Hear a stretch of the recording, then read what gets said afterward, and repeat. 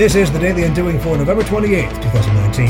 I'm David Cadet. Happy Thanksgiving to our friends in the United States, many of whom will be doing turkey dinner traditionally, and a few will opt for meal kits. Now, this is an industry which only a short time ago was primed to disrupt the way we eat, but hasn't quite worked out that way.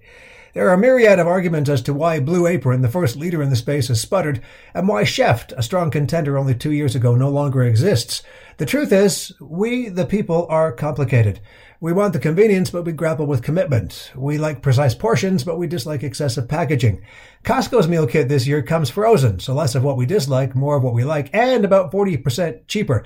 But price alone isn't the problem. A buyer's idea of value used to be that simple, a ratio of quality to price.